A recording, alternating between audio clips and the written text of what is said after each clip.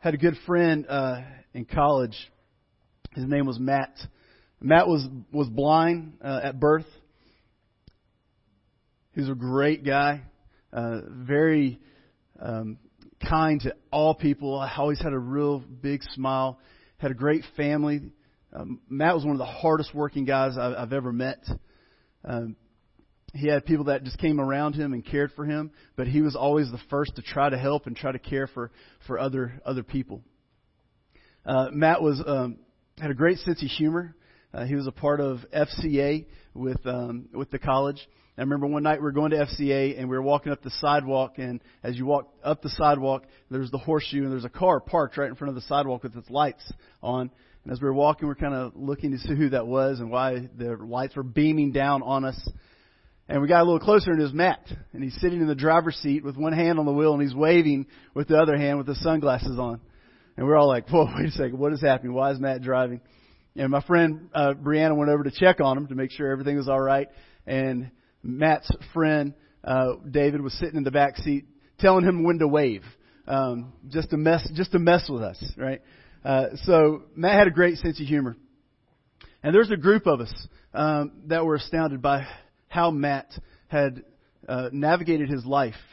You'd walk with him into his apartment where you could see everything, and he had mapped it out. He had memorized where everything was. He didn't need his stick. He could navigate his apartment without any type of bumping into anything. He had seen it. He had memorized it. He saw things that we would assume that he couldn't see.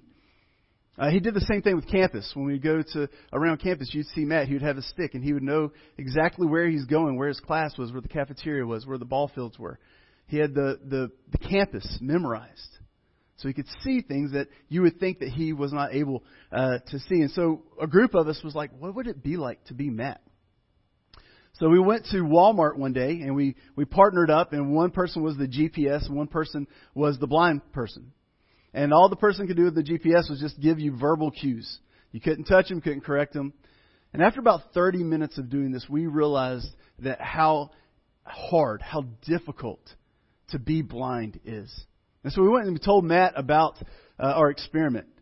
And just to tell him, man, we are so amazed by you, that you're able to do what you're able to do. And I remember Matt's, after a long conversation, I remember he told us one thing. He said, I've always been this way, and you learn to adjust or you don't. Some people don't adjust to being blind. But he says, but I'm still blind. And he said, but God has allowed me to see the things that matter. And I was always just kind of struck by that his perspective of sight, his perspective of seeing things, is that he says, God has allowed me to see the things that matter. So today we're going to jump in and continue to navigate through Scripture, how Jesus is not just part of the story, but that Jesus is the whole of the story.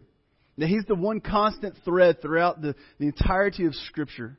That He's the one constant thing that brings us back to hope, to truth, to grace, to mercy, to love. And that God would allow us today to have eyes to see the things that truly matter. That God's perfect and holy Word is about Jesus. Okay, so in this season of life, we can get so distracted by so many other things. But this morning, I pray that we would see the thing that truly matters. That Jesus is the hero. So we've kind of started this Advent series several weeks ago. We started in Genesis 3, where we saw the promise that God gave Adam and Eve, that Eve's seed would be the one that would come and crush the serpent's head.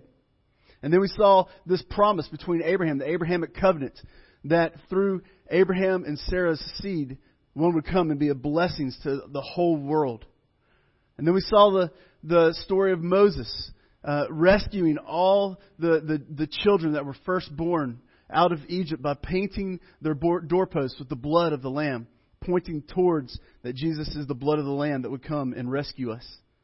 And last week we saw the Davidic covenant mapped out, where Nathan comes and he promises that through the seed of David, the son of David, that the King of Kings would come and rescue us. And that was 1,000 years ago.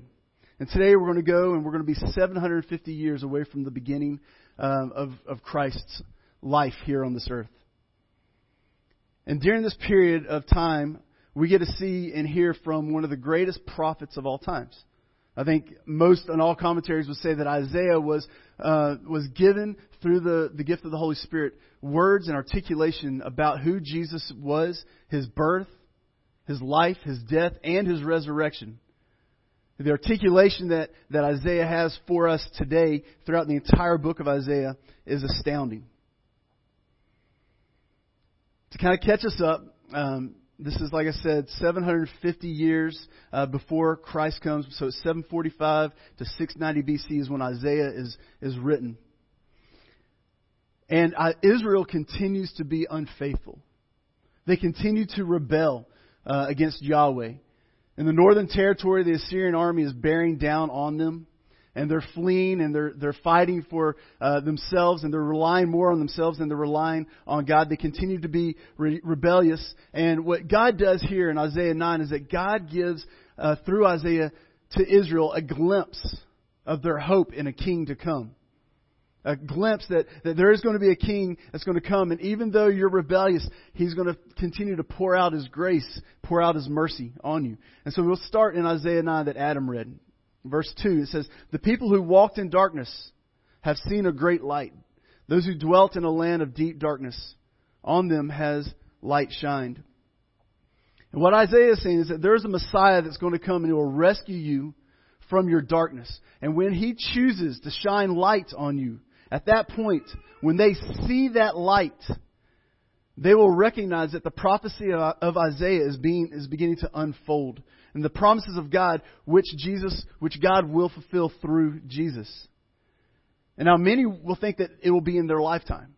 Many that hear this prophecy will think that it will be in their lifetime. But it will be 700 years, which they don't know that. We're on the other side of the story. We have that insight. But God is calling them to have faith in this King, this Messiah to come. Start believing now in this Messiah to come. In Isaiah 9:3 it says, when this Messiah comes, and He starts to unpack the promises, it says, "You have multiplied the nation, you have increased its joy." So we need to know who the you is there. So the you is the Messiah. "They rejoice before you as with joy at the harvest, as they are glad when they divided the spoil." They being those who are the hearer of Isaiah's message. So you have multiplied. The Messiah is going to multiply the nations, and the Messiah who's going to increase its joy. He's going to bring a unified people of all nations together when this light is shined. And they will begin to see what truly matters in the Messiah. And what they're doing, what Isaiah is doing is that he's pointing to this great joy that we will find. This great joy that we'll find in the Messiah. And our joy will begin and be made complete in this Messiah. When we abide in Him. But not only that, not only is when the Messiah is going to come, but Isaiah is pointing even further to the point where when Isaiah, not only does he come here, the Messiah come here, but he's also pointing towards when He comes in the eternal kingdom, when He comes to create a new heaven and a new earth and create a new kingdom. But then he uses this language of the here and now. He's speaking to those that are warriors, those that are workers of the land. And so he says that your toil, right?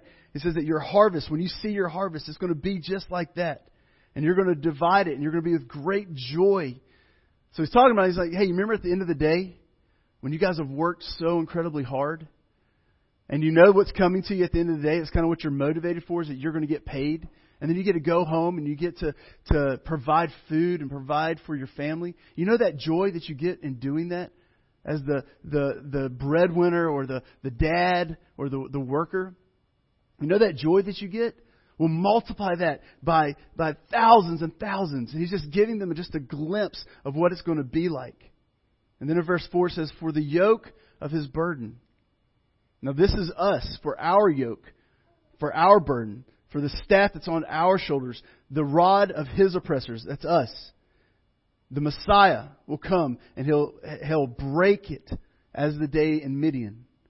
And so in Judges 7, Isaiah is pointing back to this war, this battle at Midian. And some of you may be familiar with that. It's the battle where Gideon They narrow the people down to 300 people. God narrows it down to 300 people. And He sends them into battle against the Midian war. The warriors there, the army. And we don't even know how many that is. The Bible only tells us that it was a countless number of camels.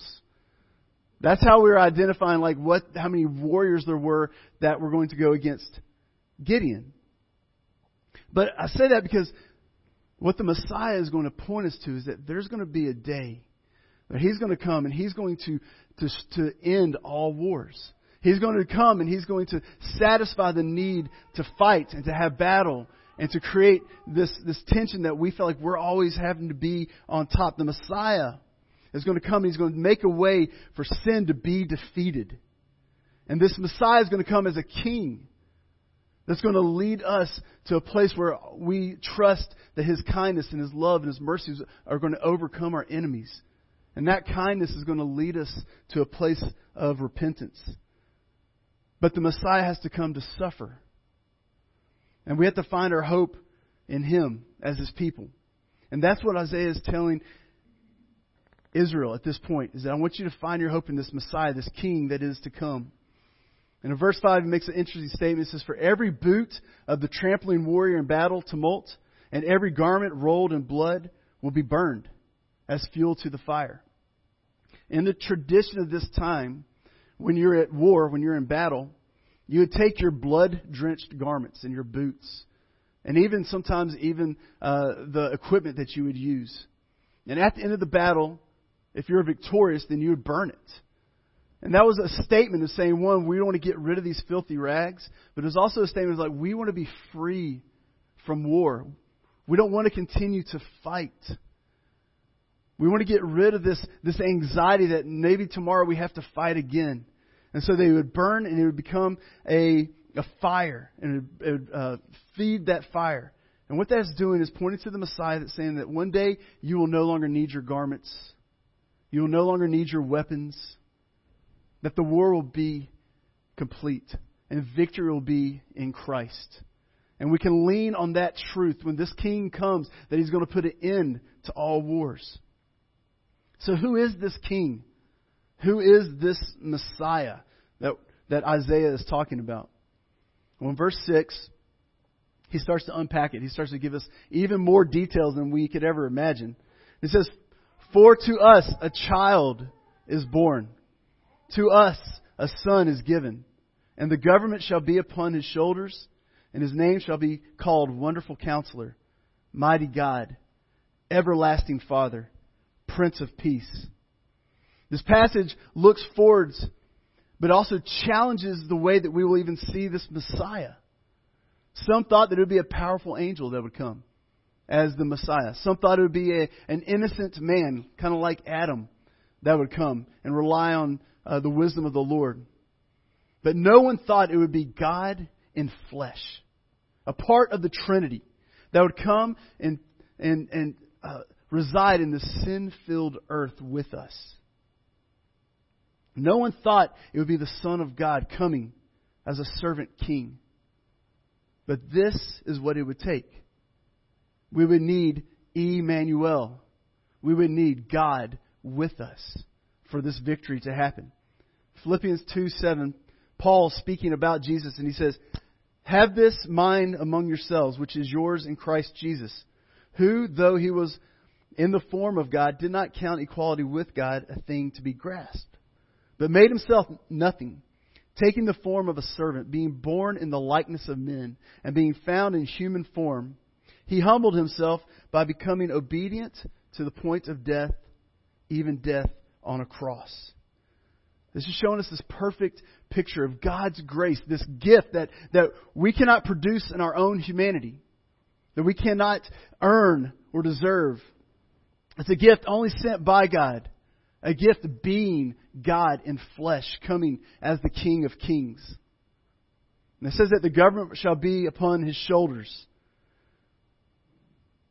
And we say a lot about that this week. But I'll just say this. God has given us a government as a wonderful gift to show us that we are in need of a perfect governing God. We are in desperate need of a perfect governing God. And when we look at the government and we think about the things that we don't agree with, and we dig down deep into the bottom of it all, you're going to find people just like me and you, sin-struck and with an agenda. And what he's saying in this statement is that it's pointing to a better time, a better government when God is the ruler, and we're under His authority, and He is our King of Kings. He is the one that we are going to surrender to. Then Isaiah begins to unpack the character of this baby king. And he starts with this: Wonderful Counselor. The glory of who He is and what He has done. And every turn, if we think about Jesus and what He's done, if we read the stories and we read God's Word, it is overwhelming that He is wonderful at every turn. That He will put you in a moment of awe if you just let it sink into who Jesus is. And so we are in need of Jesus as our counselor. And the other side of that is that the words of a different counselor, that sin entered into the world, in the garden.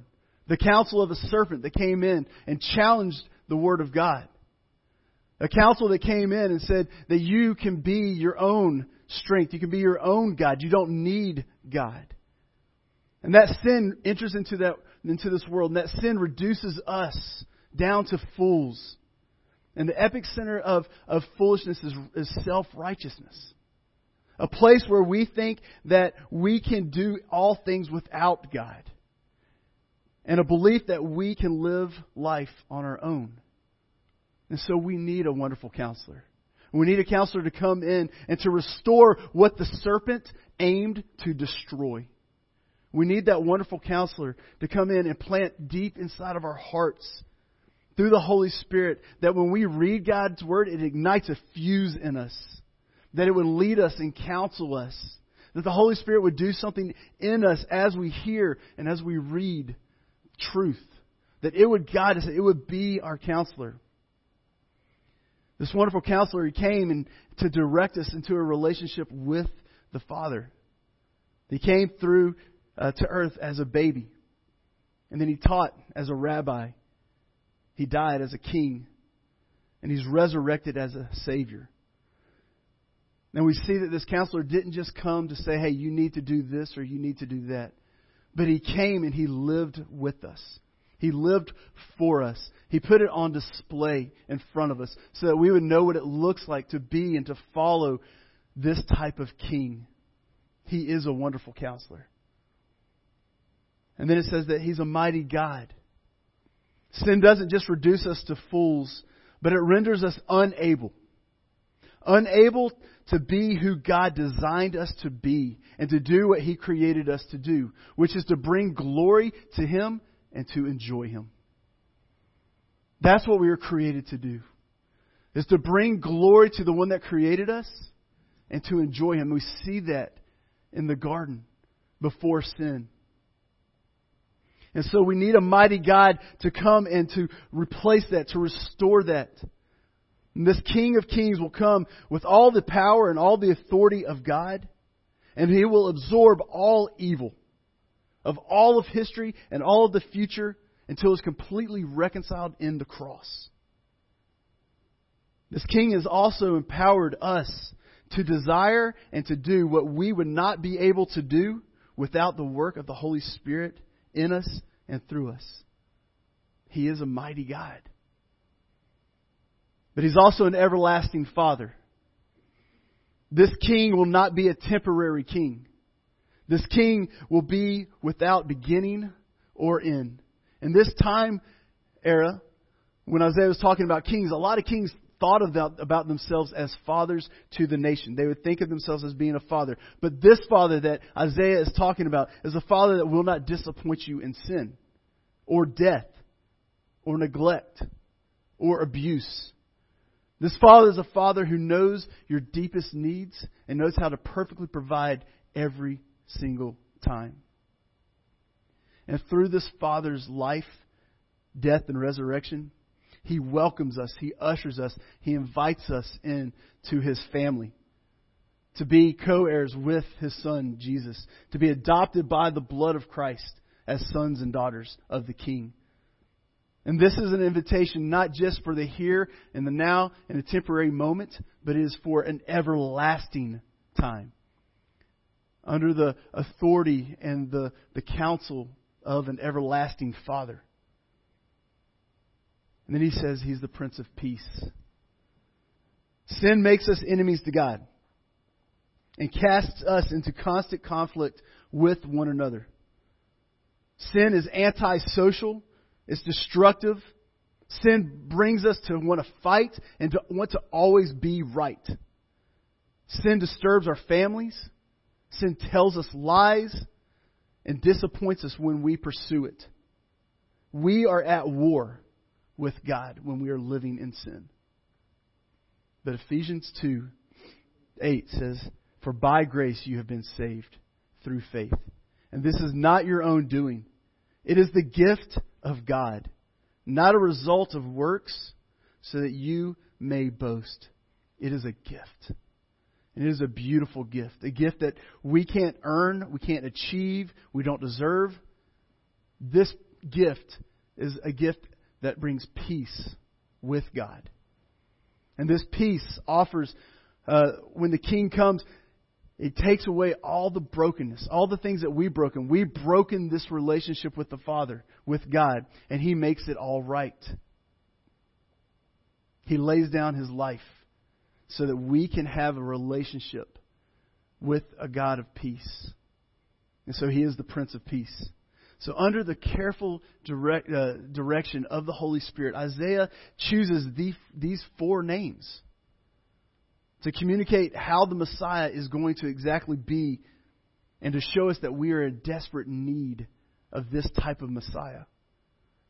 Long before we were born, God appointed for us the one who will set all things right.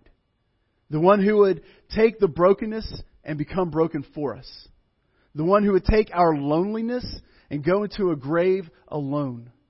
The one that would free us from the grasp of death by conquering it.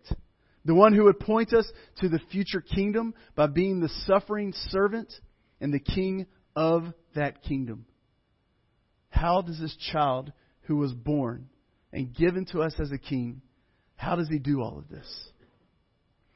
As Adam read earlier, Isaiah 52 and 53 is this beautiful articulation of how this baby that was born and given to us, this Son of God, comes and makes all things right. And it starts with it being declared as a king. In Isaiah, it points back to Isaiah 6 where it says, He is high and lifted up. Where in Isaiah 6 they cry out, "Holy, holy, holy is the Lord of hosts. The whole earth is full of His glory." So He comes as a king, as a servant, coming and cleansing the people by sprinkling of the blood. So how do the other leaders view this? Well, it says that it shuts their mouths. How do they view when a king comes and cares and sacrifices and willing to give up His own life for the lowly? It says that they're floored. They're speechless. They're astonished by who this king is. But then there's this picture of this king is now being despised. This king is now being rejected by men. This king is now unjustly punished. And that He's being punished by those He came to save. He would be drug out and beaten and broken. And then there's this change in the language that it goes from us, those that are watching, to being like sheep. And so it says that the sheep would turn their heads. And then it says that this king that is now identified as a sheep or a lamb. And this sheep is now taken to the slaughter. And it's taken to the slaughter for those other sheep. So none of those other sheep would have to go to the slaughter. He's going to be stricken for our transgressions, for the transgressions of others. So He's as a lamb, as a sheep to the slaughter. He doesn't open His mouth, and He sees that the other sheep are not looking, and He goes to His death. In verse 9 it says, it switches back from the sheep language back to man language. And it says that this man is unjustly punished. And we all scratch our heads and wonder, why is this happening? Why is this innocent man being punished for us? Why is he doing this? How can he do it? And we see it's made very clear by the King of Kings that this lamb, this innocent man, this is happening to him because of verse 10. It says, yet it was the will of the Lord to crush him. He has put him to grief. When his soul makes an offering for guilt, he shall see his offspring. He shall prolong his days. The will of the Lord shall prosper in his hands. Out of the anguish of his souls he shall see and be satisfied. By his knowledge shall the righteous one, my servant, make many to become accounted righteous, and he shall bear their iniquities. By the unjust death of this innocent man somehow justifies all those who are guilty of death. The will of God would be to send His Son, this Lamb, to send Himself, a perfect and righteous God-man, to die so that many would be accounted righteous. This child king would be the Savior of the world. But the story does not end there. Isaiah was not only speaking of a king who would be with us and die for us, but he's speaking of a king who would satisfy the hunger of death. And this king would go on to say in John 11, I am the resurrection, the life. He who believes in me will live even if he dies. And everyone who lives and believes in me will never die. Do you believe this? And in His resurrection, Jesus points to an everlasting life where He is the Father, where He is the King of Kings, where He is your brother, where He is your husband, where He is the holy, holy, holy of all eternity. 1 Corinthians 15 says it this way, but in fact, Christ has been raised from the dead, and the first fruits of those who have fallen asleep. For as by one man came death, by a man has come also the resurrection of the dead. For as in Adam all die, so also in Christ shall all be made alive. Isaiah is saying this is not just a temporary, this is for eternity. You see, Christmas is about the King. This King that's going to come.